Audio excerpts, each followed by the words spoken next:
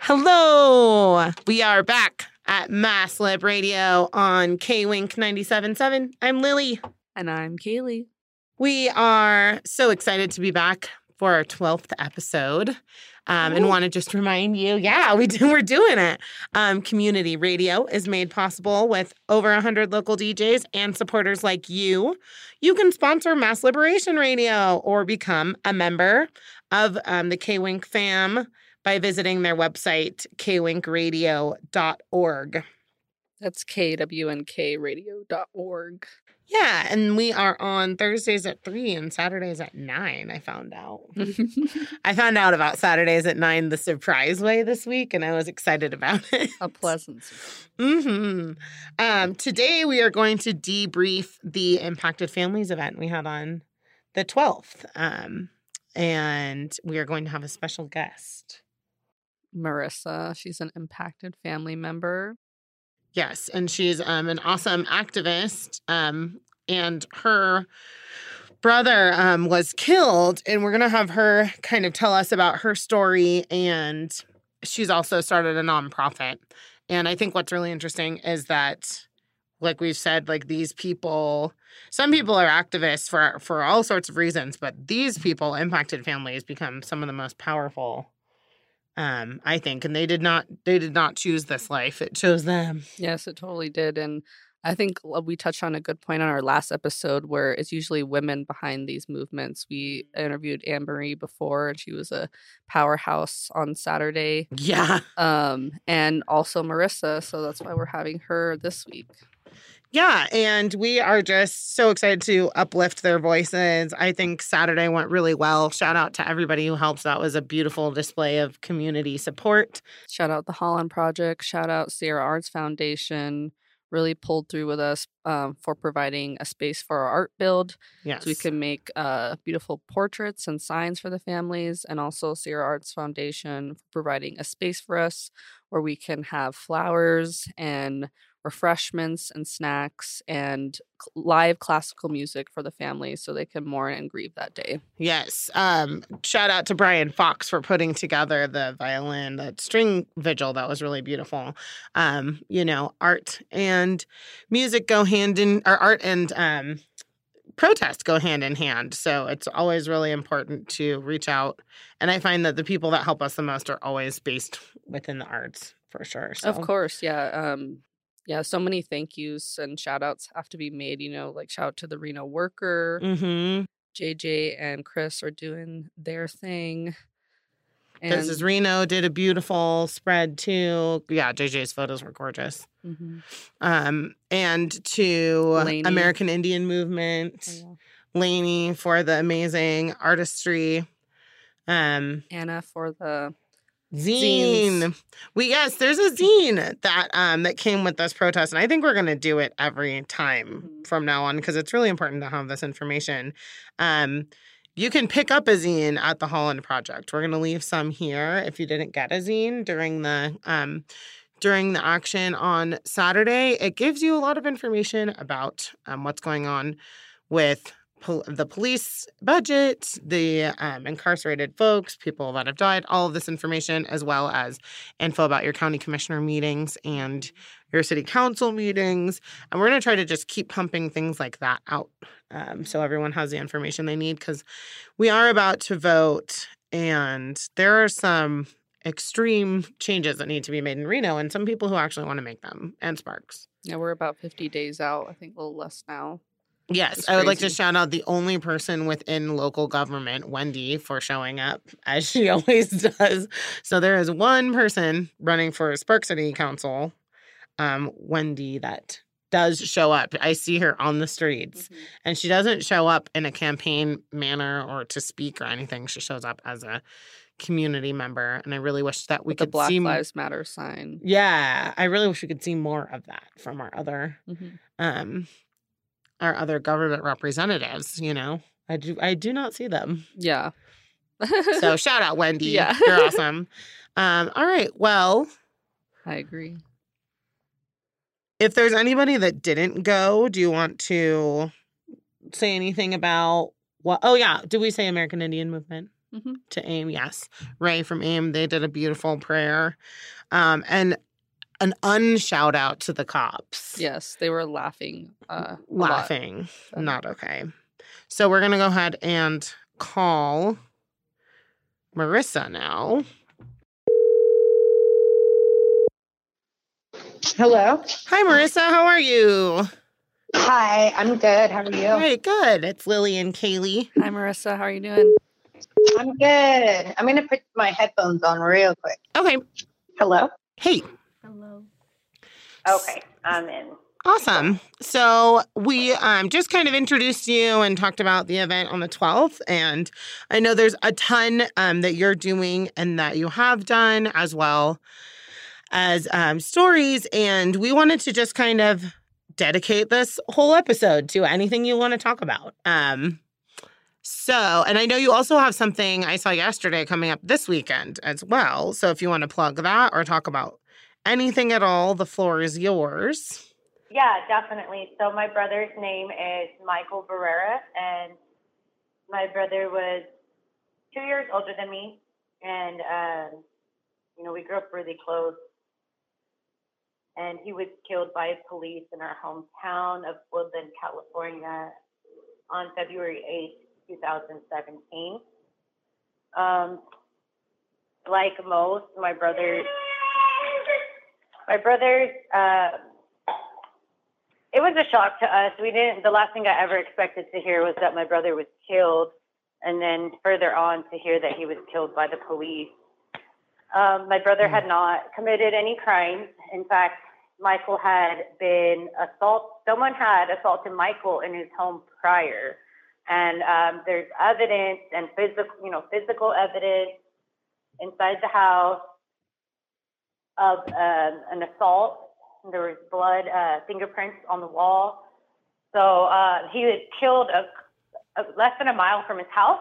So, there's a lot of answers we will never have. We will never really know exactly, but Michael did tell a witness that he had been jumped by 3 guys in his house. And then, just a few moments later, the police killed him. He did not have any weapons on him. Yeah, he did not have any weapons on him. He had not committed a crime. From the evidence I gathered too, because I showed up pretty shortly after, it looked like Michael maybe had just gotten out of the shower. And he was about to eat his fruit bowl. He had a big old fruit bowl that his fiance had cut for him. And something happened. He had texted her that morning too, because he had been targeted by police prior in our town by a certain police officer. So he had been speaking out against his officers and letting people know that Officer Wright was doing stuff to him and had assaulted him prior.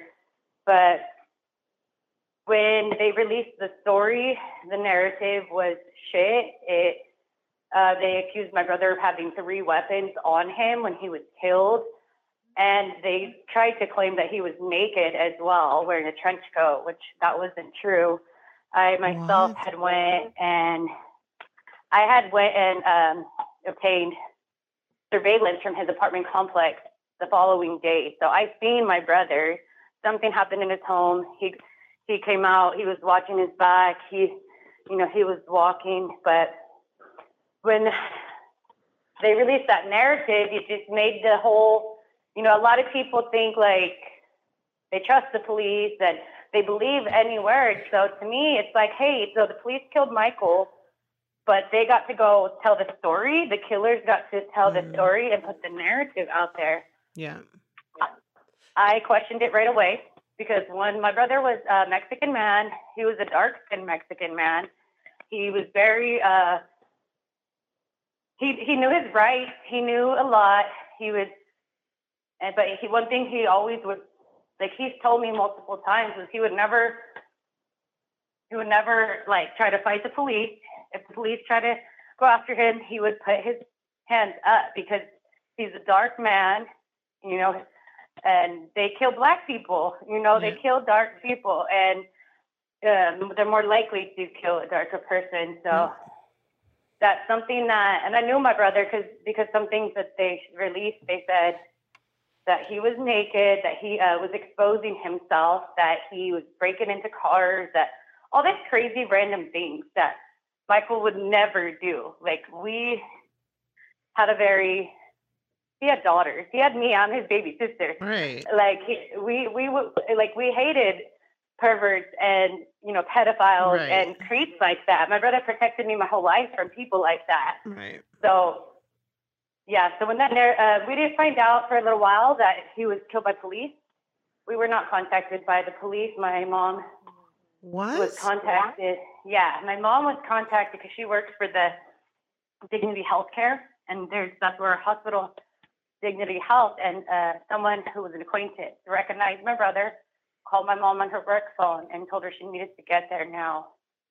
And at the time, I was at work a couple towns down, and my mom called me, and I was on my lunch break, and right away I'm like, Mom, like, I'll come right now. And she's like, well, let me go first. Like, I don't want to worry you. Let me just, because she was down the street, and I just already had that feeling. I felt the through my body. I was in a dark room at the time. I was the manager at the gym, and I just felt this crazy feeling. And I'm like, what the hell? But then, so we didn't know right away that he was killed by police. Their story was that Michael was killed, and he was in somebody's yard, just dead. And there's an altercation.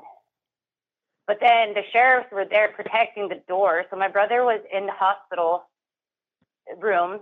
We were 2 doors down because 3 different people at the hospital attempted to take my mom into the room, and the sheriff blocked her 3 times versus the nurse, the doctor, and the chaplain. And how is that legal? How is that? How dare they?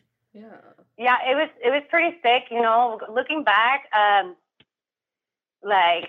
mean, of course, I wish I could have done things differently, but what was being in my head was run through that door, but I don't know what they would have done to me. They would have probably beat me up for sure, Right. And then I couldn't have gotten out to find out more, because while we were at the hospital, they kept telling my mom they were going to let her go in and, have her last moments with him, and they never did.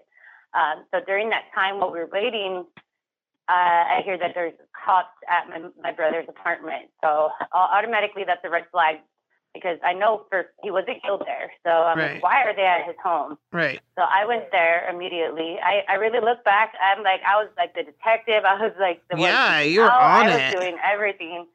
But I showed up to his apartment with his fiance, who was pregnant at the time. Their baby was only just 4 months pregnant. So, and Michael was very excited about his next daughter, Hello? Yes, we're just, sorry, our jaws are on the floor. Sorry, we're just. Okay, no, no problem. Yeah, so we show up at the apartment, and there's cops. We see the unmarked car, we see the cop car. I just keep walking past them. Once they seen that I was going to his apartment, they start screaming, hey, you can't go that way. There was nothing blocked off. Right. So, even if there was, I would have probably went past it. But I just ran up to my brother's apartment, and I tried to unlock it because I did have his key. And they were just laughing at me, and they were yelling at me. And they're like, well, you're not going to get through anyways. It's deadbolted from inside. So they had already been in there. They had already locked it, Yeah, and then I tried to peer through the back. There's a little back patio, and I could see that the house was in chaos, and that his apartment was totally chaotic. And I was trying to look, and they were saying they were going to arrest me. He was shaking his handcuffs at me, and I do have all of this recorded. I documented all my. Wow, Marissa, it's so hard to think like that when you're in that state. It's really incredible that you were so on it. Yeah, and part of it, of course, losing my brother like that, I knew that they couldn't be trusted. I knew that the way they were treating me, because I think back, if they were innocent people, if they were, don't touch that, baby. They would, and this goes for all the families, they don't need to treat us like that. We're victims and suffering as, our loss. They could have some respect, but they don't. And so I just knew, right away, these are the enemies. They are not our friends. And they were lying about how they knew it was, because I questioned them, what are you guys doing here? You have no business here, blah, blah, blah. I was on it, and the stories changed. It changed 5 times in the first 2 days about Michael. Wow. Yeah, so with the apartment, I don't know exactly what happened, but I do know he got chased out of his apartment somehow. There's a punch in the wall. There is blood fingerprints. And I know with the investigation of whether these officers were, within their legal scope and rights, which they were found justified, it was like the fact that my brother's house he had been assaulted prior and his house was broken into somehow was never even mentioned. Like, Right. it wasn't mentioned that, hey, this man, he was assaulted in his home and stuff right before he was killed by police. That has been like, all they mentioned to the public was that my brother, that they said that he also lunged at, that he tries to swing a golf club at these, all this crazy stuff. And then, but in the end, just how I knew, and it wasn't true. This past last year, my family was able to obtain, there are videos and full audio. Their video is partial because they're from the dash cam. There may be more that they're just not releasing. From 2017? Yeah, about a year ago. Wow. That's ridiculous. So now what I have personally right here in my possession is, which just not too long ago, is it's full audio because they did have like the body audio, I guess. Mm-hmm. So you could hear the whole interaction. You see part of it through the dash cam. And I have the pictures, which they claim the pictures are protected, and they of the damage they did to my brother's body. So Wow. they kept my brother's body from us. We were not able to see. We were not able. It took 5 days. I took 5 days, and there's a chance we would have never seen. But basically, the coroners told us, hey, they called. It happened on a Wednesday. On a Friday, they called me. I'm the one who's dealt with everything. So they called me and said that, hey, we can release his body now, but you have to release it to a funeral home. What? I didn't know how this worked. Yeah, I didn't know anything. We were just kind of like, okay, we get to finally, so we released it to one in Woodland. And they wouldn't let us see the body either. And I knew right away once I talked to that man, the funeral director of Craft Bros in Woodland, he is a scumbag. And he told me, he's like, no, you guys can't come see the body. If you come, it's going to cost a lot of money because I don't work weekends. And he was saying it was going to be $1,500. And, well, only one person can come in. And like he was what? And so the cops bribe him. He works with the cops or something. Exactly. And I knew it right when he called me because he called me from a block call. I had just talked to one of his workers who called me, and it was a regular call. Then I got a block call. I already know this from a long time ago. Only people that call block calls most likely are going to be the pigs. So. Yep. And then when I told him, hey, I said, hey, you know what? I'm going to put you on speaker because I can't really hear you that well because my family was all in the house. And then he was like, oh, don't do that. Don't do that. And he hung up on me. And then he called me back from a non-block call. So that was my first interaction with that man. Oh, no. So I took it to Facebook, our community group. I said, hey, this, everybody knew what was going on.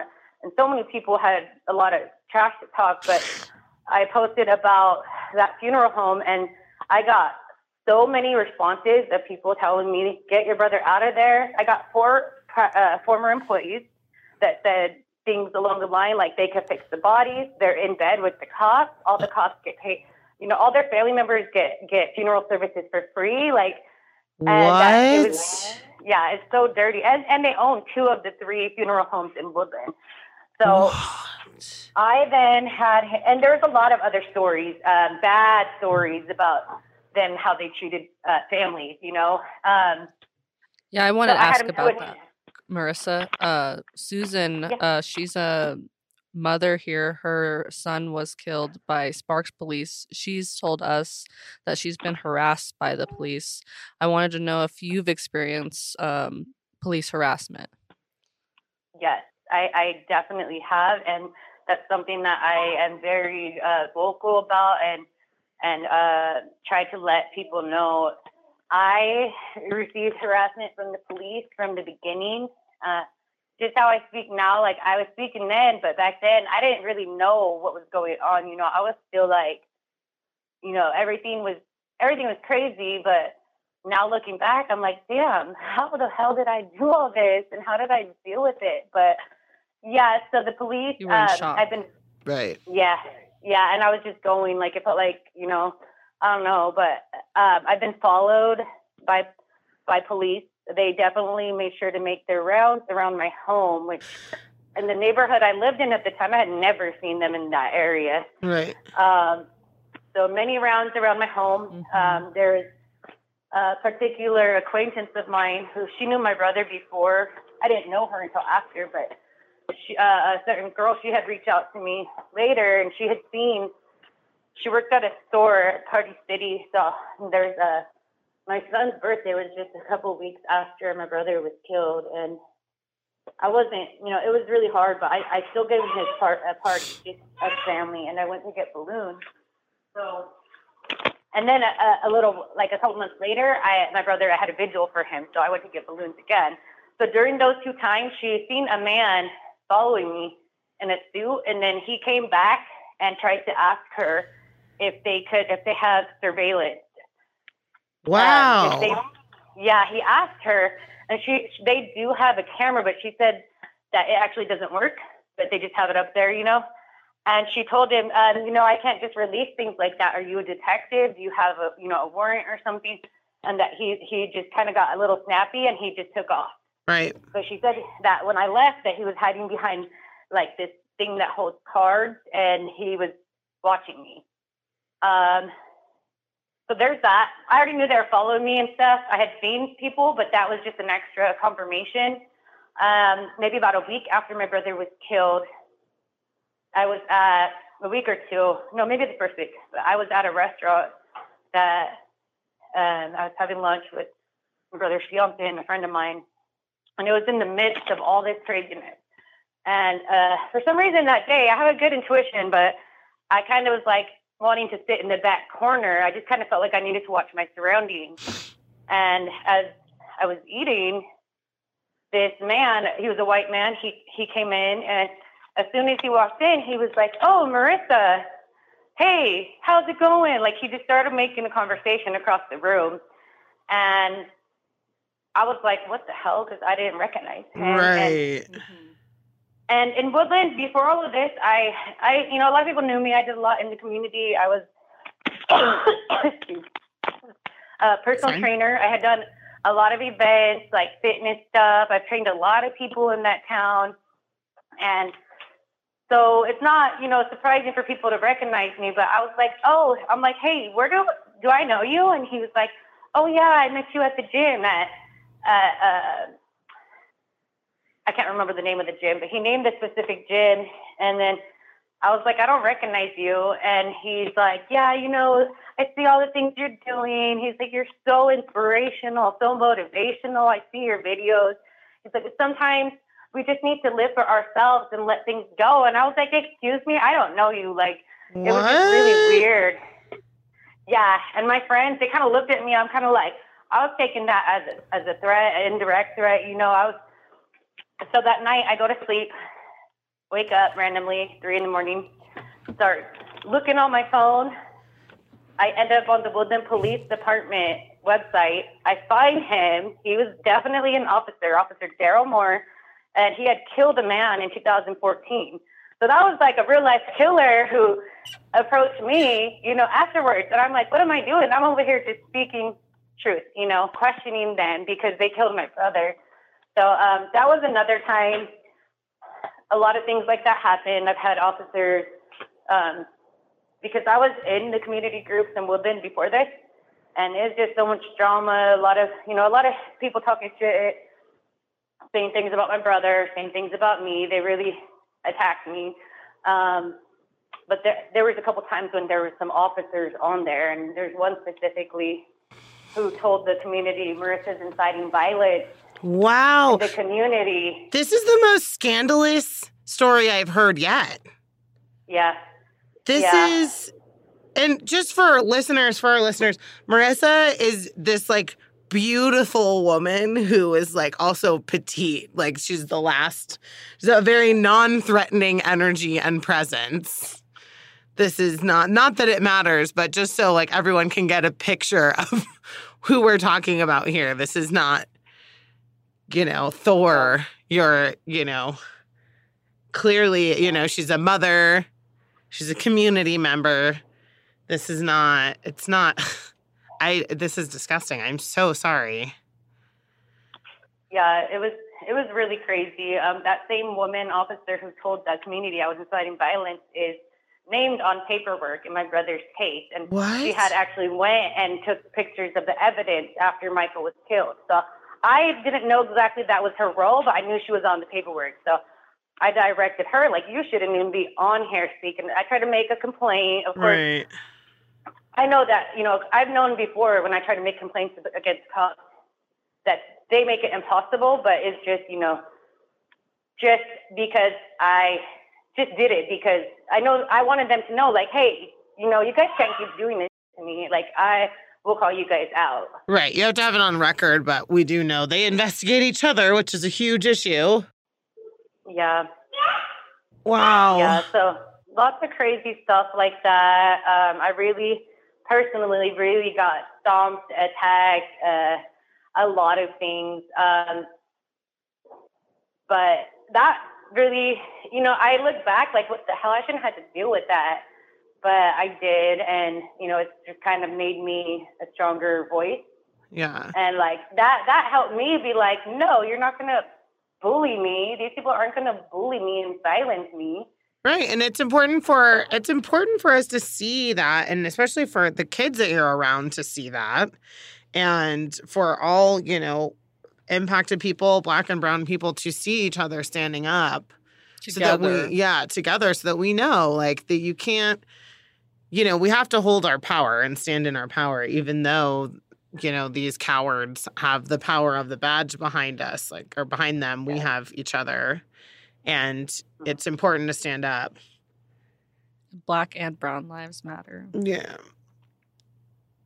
Yeah. So tell me about there's like witness tampering. Obviously, they've probably planted evidence. And this is one of those things that it's so routine. Like, they plant the evidence, they twist the story, they harass the family members, and then they try to silence you. And then maybe if you're lucky, they settle out of court or whatever, or give you a settlement so that you are quiet. And it seems like that is the routine. Like, that's what they're trying to do with Breonna Taylor's family too. And if you get on the internet, you see all of these insane people that are carrying on these fake stories. Like, oh, this person was a drug dealer. There's always drugs, because as everyone knows, that's all Black and brown people do is drugs. All we do is drugs and crime. Always. That's all we do. We're useless and we do drugs. So there's always that. Yeah, drugs and rapists and pedophiles. We're all, very bad hombres or whatever our idiot president says. And these people really subscribe to this. And there's no amount of, there's no evidence that you can present people once the cops have said something. And it's this weird cultish thing. Like, you can't get through that door. And the thing that's terrible about impacted families is that there's more of that.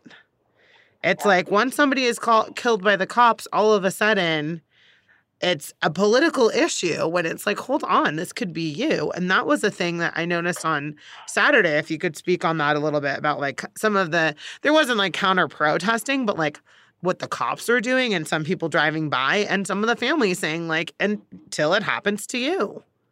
Yeah. You think that until it's you. Yeah, definitely.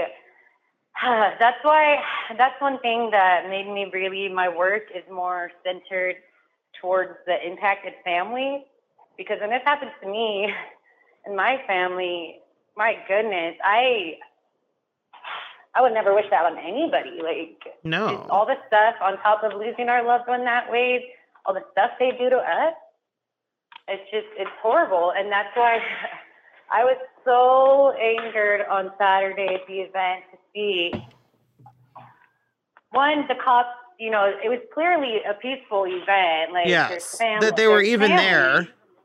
that they were even there. I mean, I've seen them before, like my brother's first march, the rally I had. They were there, but they hid. They tried to hide, you know. So just seeing them in plain sight, and you know who the first person that pointed it out to me that they seen them? It was my 8-year-old son, Jake. He's like, Mom, the pigs are up there. And I was like, what the hell? Like, my goodness. And then specifically when the Bonsta family was speaking, you know, I'm sure most of us heard the cops laughing. And from across the street. To me, that was purposely. It's a local, you know, case. Oh, yeah. That's known, you know, it's like, you don't do stuff like that. So that angered me, just, you know, their same tactic. And it's just so disrespectful. But that's, like... So disrespectful. Really yeah, and it's hard to balance the emotions because we're out here for one thing and then they're coming and trying to stomp on us. What is it, do you think, about the cops that they have no remorse for? Because we've kind of asked everybody this. Like, what is it about the cops? Oh, my goodness. To you, like, what do you... Because, I mean, it's a mystery none of us really know, but... I mean, at this point, I mean, it's hard for me to understand because one thing I will say, like, you know, when it's like, oh, not all cops are bad. One thing I really tried to explain to people is like, I personally don't think all the cops in the country are out there trying to be like, hey, I want to go kill somebody. I don't think that, you know, no. But there are a lot of them who that's just how they are. They're abusive, you know, they abuse their power. They hurt people. They're grimy. And I don't know, at this point, I feel like it's just like they feel maybe it's just us against them. Like, yeah, I feel like, you know, I am a cab because I cannot find the cop that tells on the other cop before they're exposed. You know, it's like, where is the good cop? In every single one of these situations, there are so many police officers. Why isn't there one that's like, hey, so we planted evidence and this happened and this happened and this happened. Like I've just and the only cops that I know right now that are like this, you know, this kind of stuff is ridiculous are retired or quit. Yeah. So good cops are retired cops or cops that became firemen or something. Yeah. Because at this point, I think that if there were these good cops that people would be putting their badges in the trash can, you know? Yeah. Something that I think of, because I do know some people who, like had cop relatives or whatnot, you know, and the thing for me too, I'm like, hey, like.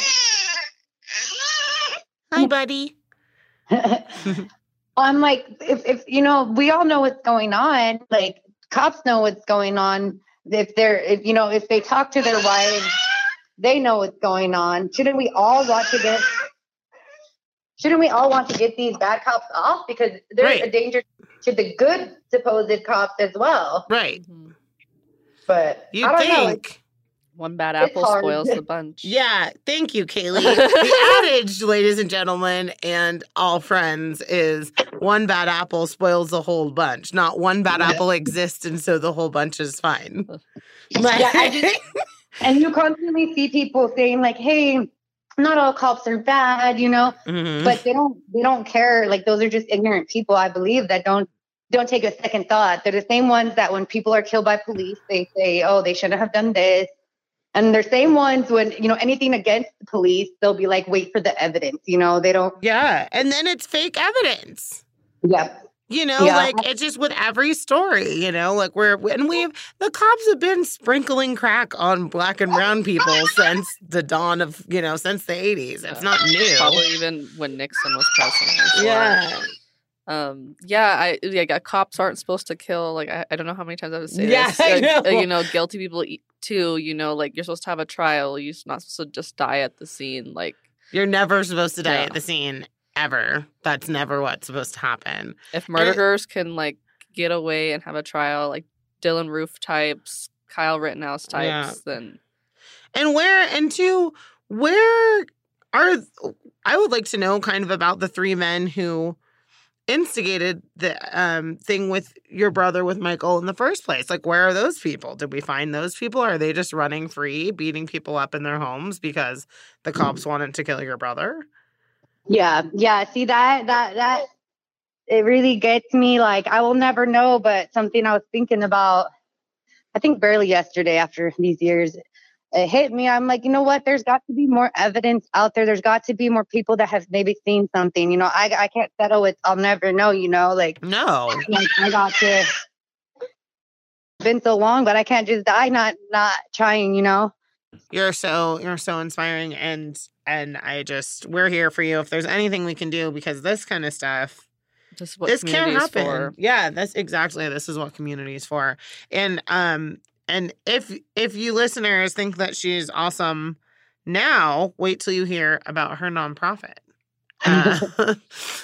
So do you want to, we can play a song and then come back and talk about the nonprofit, or you can right now. I know you have a little one, so whatever you want to do. Yeah, go ahead. That's fine if you want to do the song first. Okay. And we come back and get on that. All right. We are on K-Wink speaking with Marissa Barrera, and we are going to play Turntables by Janelle Monáe. Yeah. I've been flipping through my timeline, trying to get my mind right. My city crying out. I got to cool down. And we are back with 97.7 K-Wink Radio. We are Mass Liberation Project Radio. I'm Lily. And I'm Keely. And we're here with Marissa Barrera, who is an amazing power woman, and her brother, Michael Barrera, say his name, was tragically killed by the police, and she is telling her story and just talking to us a little bit about the immense corruption that she experienced after this tragedy. Marissa, thank you so much again for coming on and telling us your story. Yeah. Thank you for having me. Of course. And she was one of the speakers at the last event hosted by Impacted Families and Reno Cop Watch with support of the community and people like you.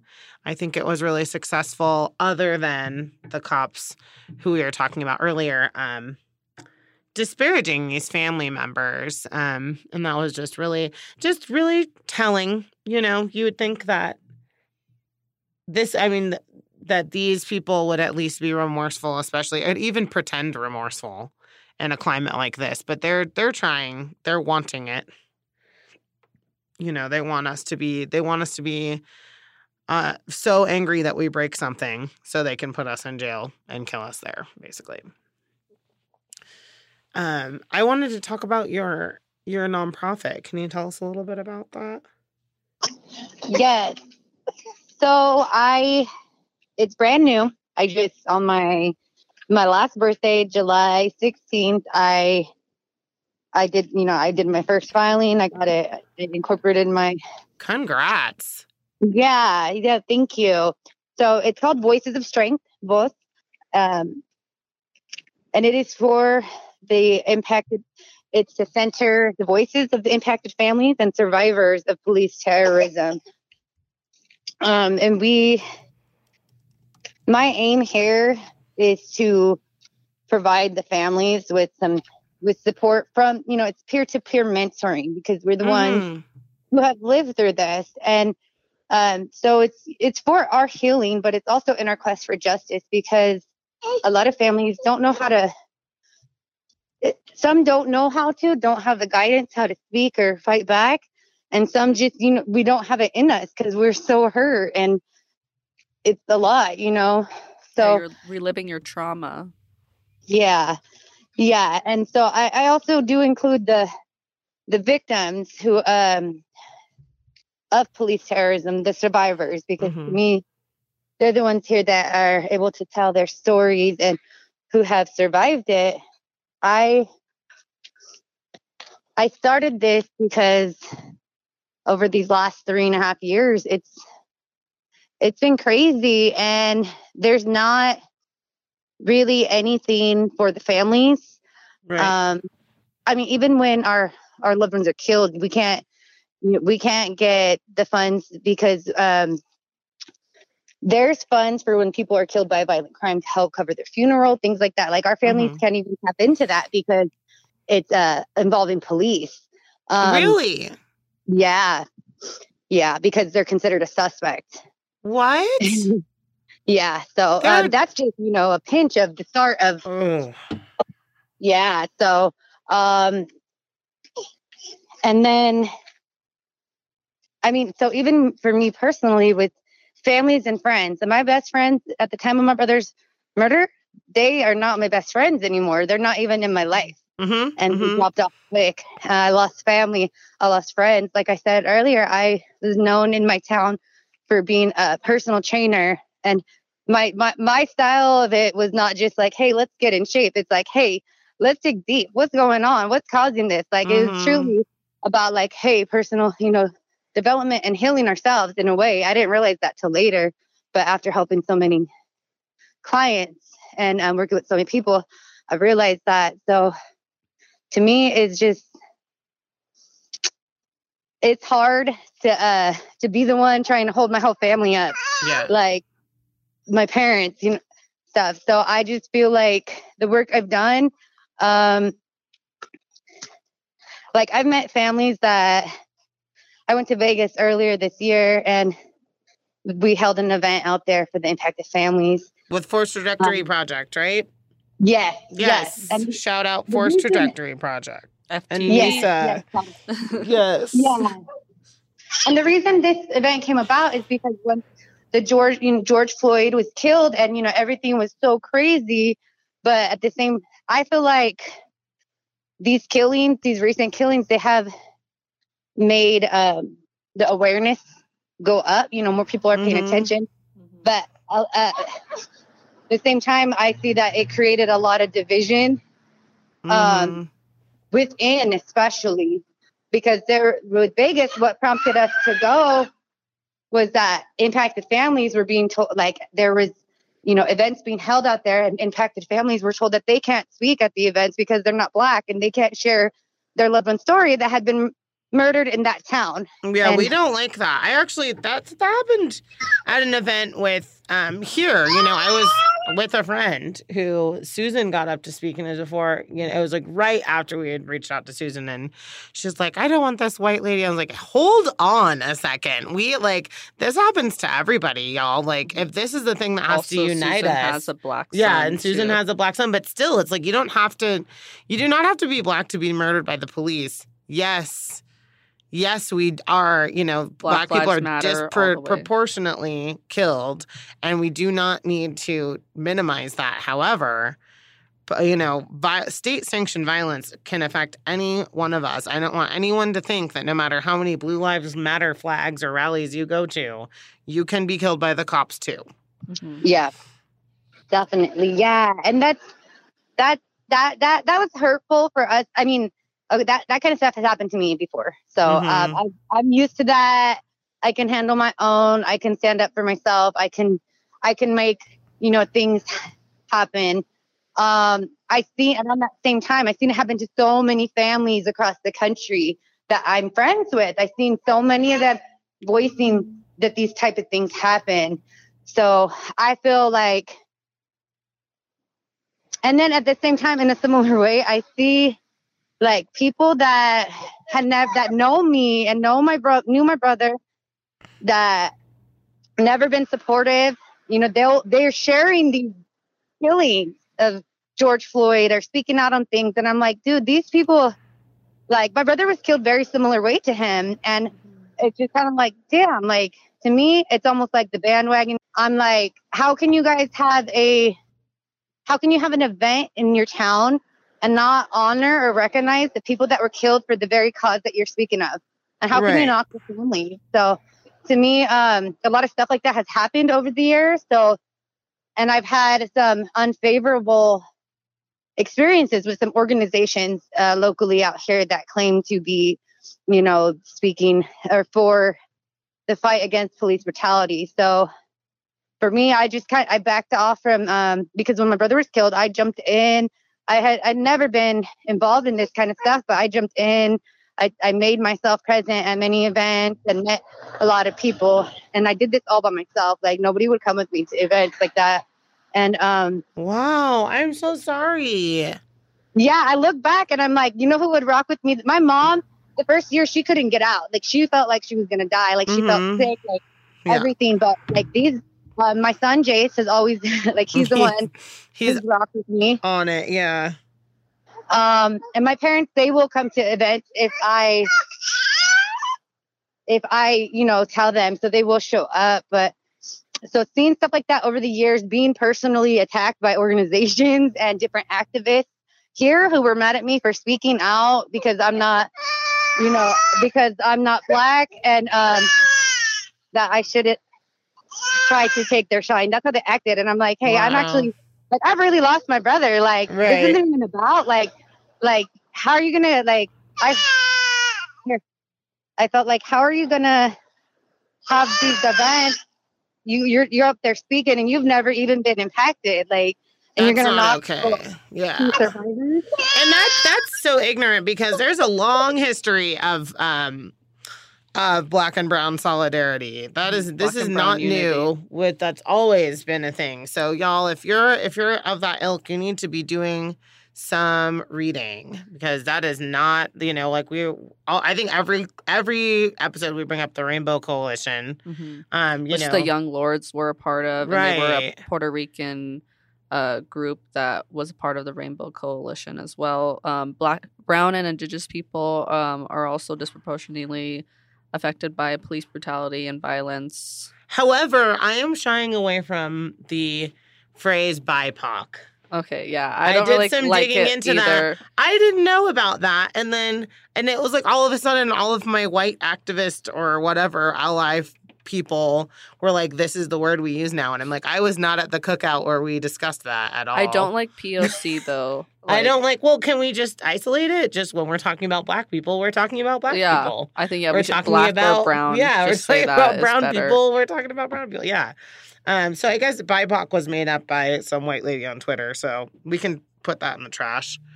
But right now, what's most important is we just say impacted families when it comes to this, and that, you know, I hate that these tragic events are unifiers, but maybe these are the unifiers we need for everyone to understand that the government and the state doesn't care about you. Yeah, because before we're on this, you came on, Marissa. Lily made a good point that I want to reiterate, that you didn't choose this life. This life chose you. It could happen to anybody. And, you know, like you said, like you weren't really going to this stuff before, but after your brother died, when was killed, you got involved. And so, you know, until it happens to you, that's when you'll realize, or at least for some people, will realize. Yeah, hopefully it doesn't happen to you. Hopefully you can just get behind these people now. And speaking of, Marissa, how can we help? Tell us what can we do? What can somebody listening right now, how can we support you? So go ahead, baby. So so backtrack real quick down to Voice and why I started Voices of Strength. It's because of these families, you know, families. Once after my brother was killed, then it opened my eyes to this whole thing, and I'm like, hey, this is like real. So to this day, there's hundreds and hundreds and hundreds of families that I've crossed now, and many I have met in person. Many are my good friends that I feel like, you know, those are the people I could talk to if I just need to reach out. I feel like the families are a vital key and part of this and making change. I feel like what's going on right now, it kind of happens every year. But, I mean, these killings, there have been ones that hit national news, like shortly after my brother was killed, the Stephon Clark killing in Sacramento, where I live, happened, and it blew the town up. But after a while, what happened to your brother? Was there that response? That's what I'm wondering. Like, why is it some of these cases are huge? Yeah. You know, okay, so with that, to me, my brothers, we lived 15, 20 minutes from Sacramento, smaller town. My brother got no attention. If I wouldn't have been speaking out, I don't think There would have been nothing. So that is hard. A lot of families go through that. For me, I go out and support families still, but I recognize how that is. I feel like that's part of the media. That's part of the script that they want to, whoever's pulling these strings, they want us to follow. And just like what's going on right now, there are still people who are out there, who go out there and protest or who support the movement that believe that it's only a few people getting killed by police. And that's why, that's kind of why we decided to keep doing why Nathaniel, too, started this radio station. Like, we're the media now. All right? Yeah. Like, we'll say whatever we want. We are the media now. Yeah, we'll center impacted families, because I think that's what you were saying, and that's most important, is just people stepping back is one thing that people can do, our listeners can do, and letting the family speak, listening to these stories, getting yourself aware of these things. When there are events like the one we had on the 12th, showing up for your impacted family just members hold and space community. For people. Yes. Yeah. And go ahead and take a gander at, no matter where you are. I know a lot of our listeners are in Reno, but some aren't.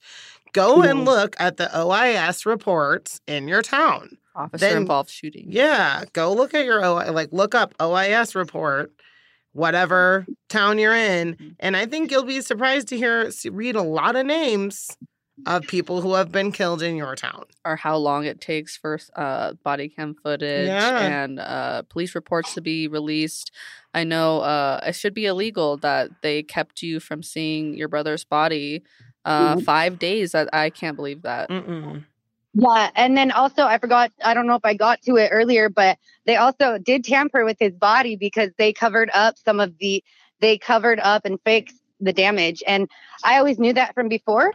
But one of the former employees that specific told me they can make somebody look brand new almost, And then so when we barely got these pictures this past year, totally, they covered up my brother's damage, and they even posted in the newspapers and the reports that there was no physical damage to my brother's body, that he just died from maybe being tasered or maybe drugs.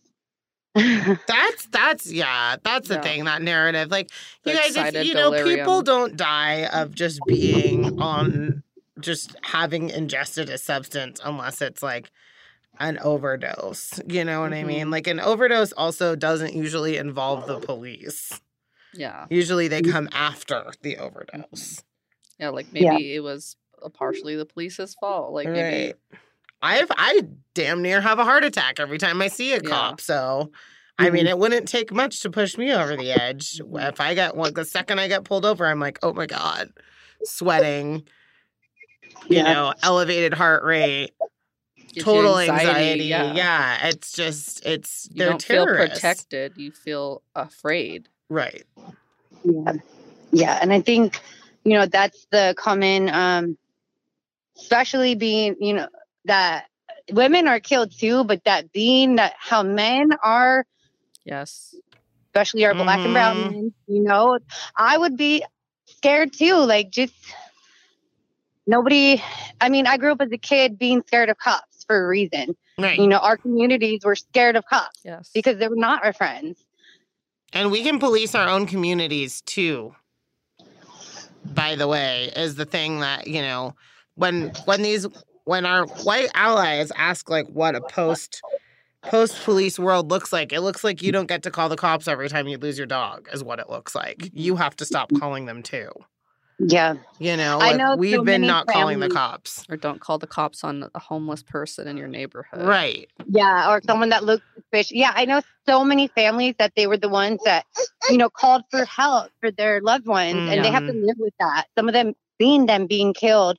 So something I want to share real quick that happened in my hometown. There's a lady, I used to be her trainer.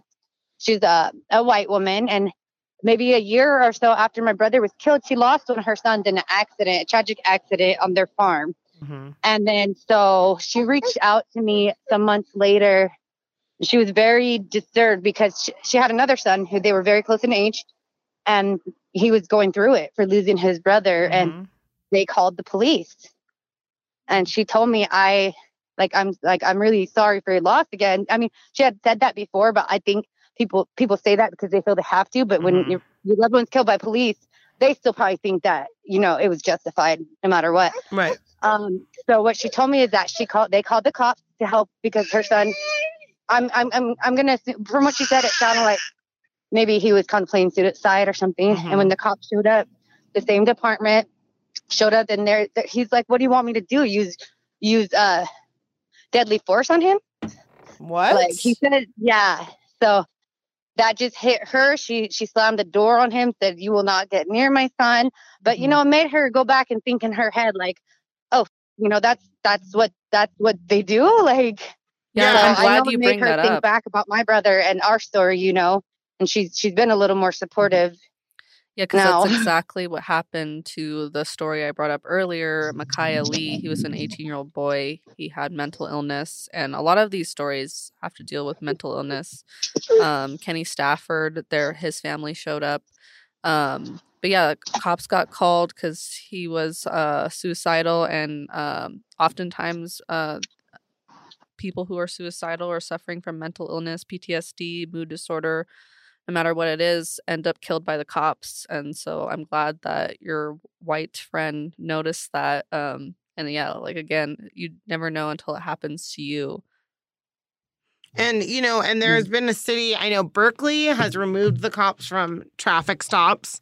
That's a huge one. That traffic stops led to Sandra Bland's death. I don't know if anybody has dug deep into that, but just a series of traffic stops literally killed that woman. And there is a city, I'm trying to remember what city it is, that stopped using police for mental health calls. They started using ambulances, and shocking, no one has died. Yeah. No one has died. And I've been advocating for that recently, like arguing with people, even though it's probably very unhealthy for me, that people, paramedics should, get called for mental health. Yeah. calls. I did that earlier this year with a friend. Actually, she was in LA and I was up here, and my friend in Napa got a call from her. She was suffering a psychotic episode and just completely off it and very suicidal, and it took 2 hours. Luckily she held on for 2 hours, and we were able to distract her and get her, keep talking to her the whole time. But I demanded that LA County not show up. No LAPD, please. If you show up, she's a Black woman and she will kill herself. If the cops knock on the door, she will just go and kill herself because she already thinks she's going to die anyway when she sees you. And by the grace of something, they just did paramedics and firemen. And I was on the phone when they approached her. And the way that they approached her was just so different. It made me cry, actually. It was we couldn't find her. She gave us the wrong hotel twice. And they still, you could hear the fire. I was on the phone with the fireman the whole time, and they went to 2 different hotels, and I just kept apologizing, sorry, that's where she said she was. They're like, it's okay. We're going to find her. So much compassion. And when they finally found her, hey, we've been looking for you. Do you want to come with us? Do you need some help? Shout out to firefighters. They actually passed by the event on Saturday and honked in support. Yeah, shout out to our local fire department. They were, and I know somebody said to one of the cops, which I thought was funny, that could have been you. Firemen are heroes, and paramedics are heroes, and it's really important that we elevate them and request them. So if you're even in Los Angeles, if you're insistent enough, you can get them to not bring the cops, and just outward say it. Say, my family member does not feel safe around the cops. They will not help. Please bring a paramedic. Yeah, and I think it makes a big difference because the gentleman I was arguing with on Facebook was saying, don't you know most cops are trained to be EMTs and paramedics, but the big difference is that paramedics are not armed with a deadly weapon. Right. They're not, they don't have tasers. They're there to say do you need help? Can we get you mental health care instead of put your effing hands up? Yeah. And that's the big difference, and people need to realize that. Yeah, and something that I found myself saying a lot is these officers, they don't know how to even speak to people. Right. They don't know how to speak to people respectfully. My son, he was 4 when my brother was killed. He's 8 now. Even since he was 4, he knows, how to speak to people, how to use your words. Yeah, they're so rude. They're just, it's like people that have never, just people that have no people skills. They're just so rude. Yeah, shoot first and ask questions later. Yeah. Yeah. Well, is there, do you have a website or any Twitter handles or anything that you want to shout out? You want to plug in? You know what? My Voices of Strength is under construction. That should be up in the next by the end of the month. But I do have my personal website, marissabarrera.com. Okay, we'll put it on our show notes. And then I'm on every social media platform. Okay, with my full name. Awesome. And then, do you want to tell people about the event on Saturday that there's a cruise, right? Yes. So, Cruise for Justice in the Bay Area here in California. So this was put together by Curry. So that's a organization that focuses on restorative justice for youth.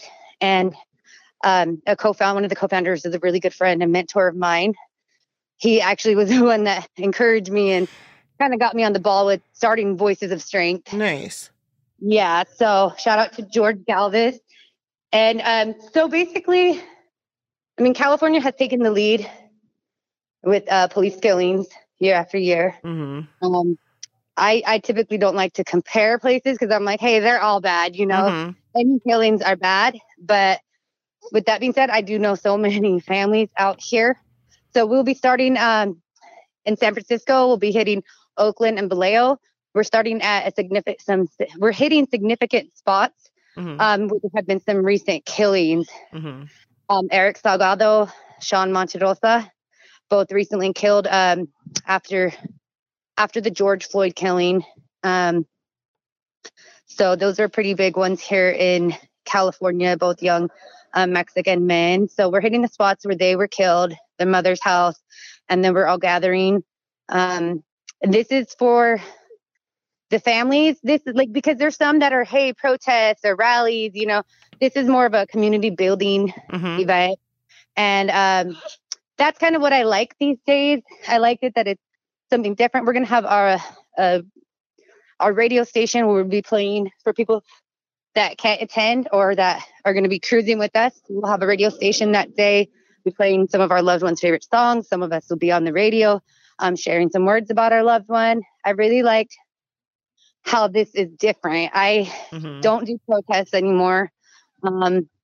I chose to put my energy in different directions. And so this, to me, it's important to get the families together and just build with each other. So that's where we'll be. That's awesome. I love that. And please just reach out. Your Reno family loves you. And I'm so happy that we met and so thankful for you, for your time and your little one. Thank you for giving us your mom for all this time. Yeah, he's been making a mess. So he's happy. Yeah, I really, really appreciate talking to you and, going through this mental toll that I've taken you over again. I know it's hard to talk about, but getting the story out is also very important too. Yeah. Yeah, I agree. But thank you, ladies, both for helping and caring and for doing what you do. Of course. Thank you. All right. Well, that was Marissa Barrera. And Marissa, we're going to go ahead and hang up and let you get back to all of this. Your extremely busy life. Yeah, thank you so much. All right. All bye. Right, bye. And then we're going to take you out with a song. La Jura by Chicano Batman. You were listening to 97.7 K-Wink, your Mass Liberation Radio. Thank you so much for listening. Un objeto sin vida junto a la